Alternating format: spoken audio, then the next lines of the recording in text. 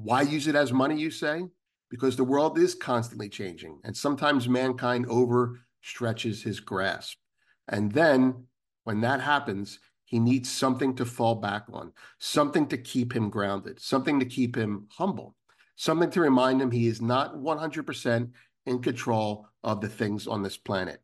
That is silver and gold.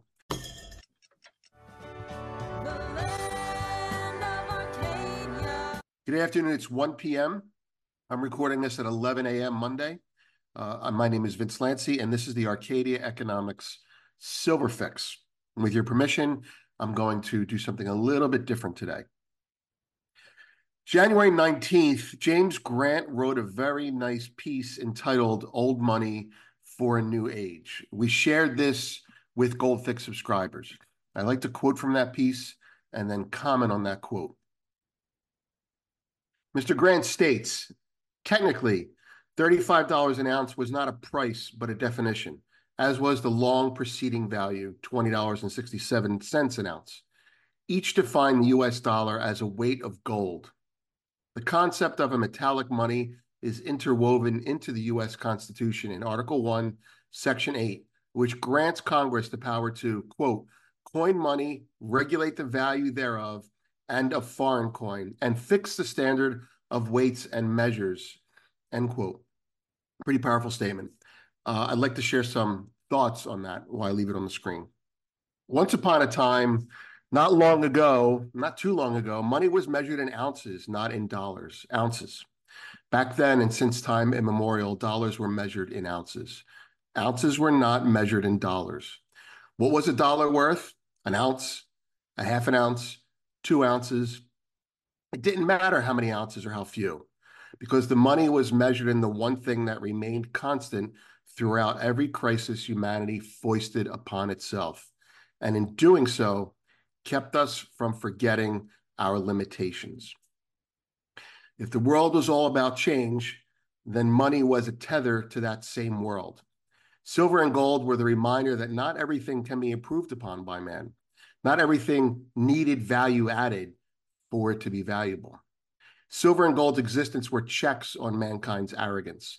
They served as a reminder that, try as we may, some things are unimprovable and constant. And we all need an anchor to keep us from floating adrift when times get tough. Specie was that anchor.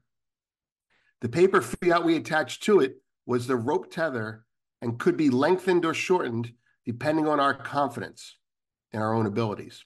The economy was therefore the ship to be navigated, holding precious cargo. It's people. That's how the analogy goes. But holding it all together was that anchor. The anchor was never abandoned completely.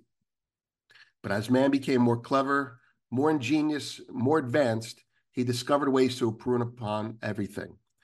He made trees into houses. He made black goo into gasoline. He even improved upon other metals like iron, making them stronger, harder, more useful. Everything he touched, man made better, except silver and gold. Those things he could neither transform nor improve upon.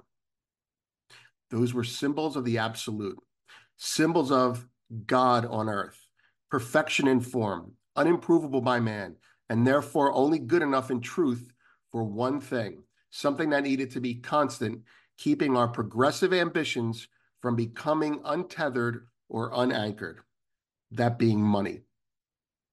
Why use it as money, you say? Because the world is constantly changing, and sometimes mankind overstretches his grasp.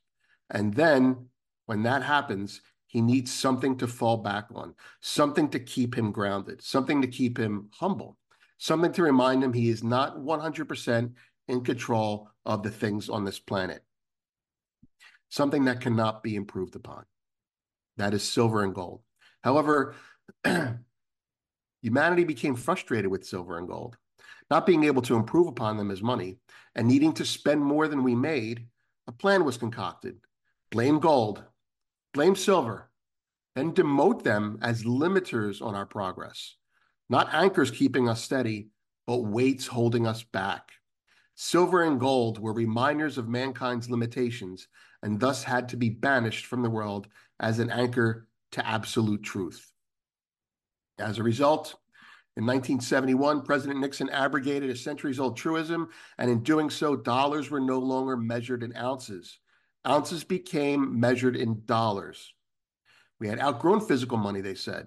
It was holding us back, they said. It was deflationary, an inanimate pet rock that has no opinion and no skills other than to just sit there and give of itself without asking anything in return, was the cause of our problems.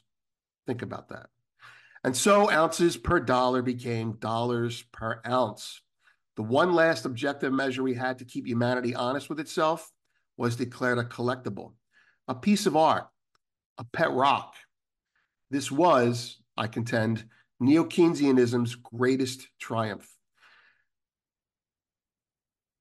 And the Western leaders from there on in went following the advice of their new gods, gods named Greenspan, Bernanke, Yellen, and Powell, gods who told us there is no absolute. The only absolute is man's progress. We fix everything. We even fix the money. Upward we soared like Icarus, set free with new wings, all the while ignoring the warnings of his father, Daedalus, to not fly too high, to not forget your limitations, the warnings, of course, of gold and silver.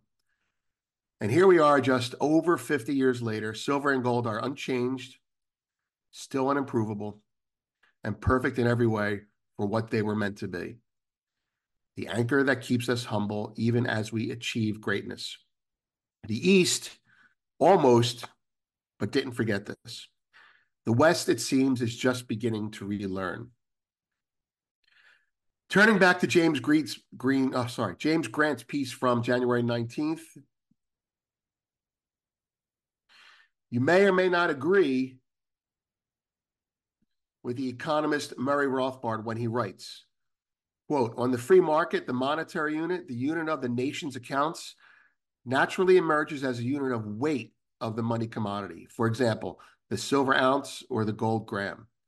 However that may be, with Nixon's abrogation of the link between the dollar and gold, the currency lost its lawful weight and gold acquired its fluctuating price. The law was broken in 1971, and a constitutional crisis was avoided when Nixon used the word temporarily, like any good lawyer would. But we shall see, likely sooner rather than later, that his proclamation was indeed temporary. Silver and gold were money before. They'll be money again in the eyes of humanity. They've always been money, whether we think so or not. Thank you. I'm Vince. Have a great day. Well, thank you to Vince, as always, for this week's Silver Report. Hope you found that one helpful at home. And real quick, before we wrap up, we'd like to thank Silver Viper, who brought us today's show. Silver Viper, run by Steve Cope, who you see on the show every month, and has been advancing their La Virginia project, where their initial resource estimate had 49 million ounces of silver equivalent. And Silver Viper is finishing up a financing that will have them set to get back out there and begin drilling again as they look to increase the size of that resource estimate. So you can find out more about Silver Viper at silverviperminerals.com, and certainly a company to keep an eye on and find out more about in the midst of the fascinating dynamics that we have in the silver market, where we're seeing a deficit, seeing a lack of investment into a lot of the silver exploration companies and sector in general. So find out more at silverviperminerals.com. Hope you're having a great day out there, and we'll see you again tomorrow.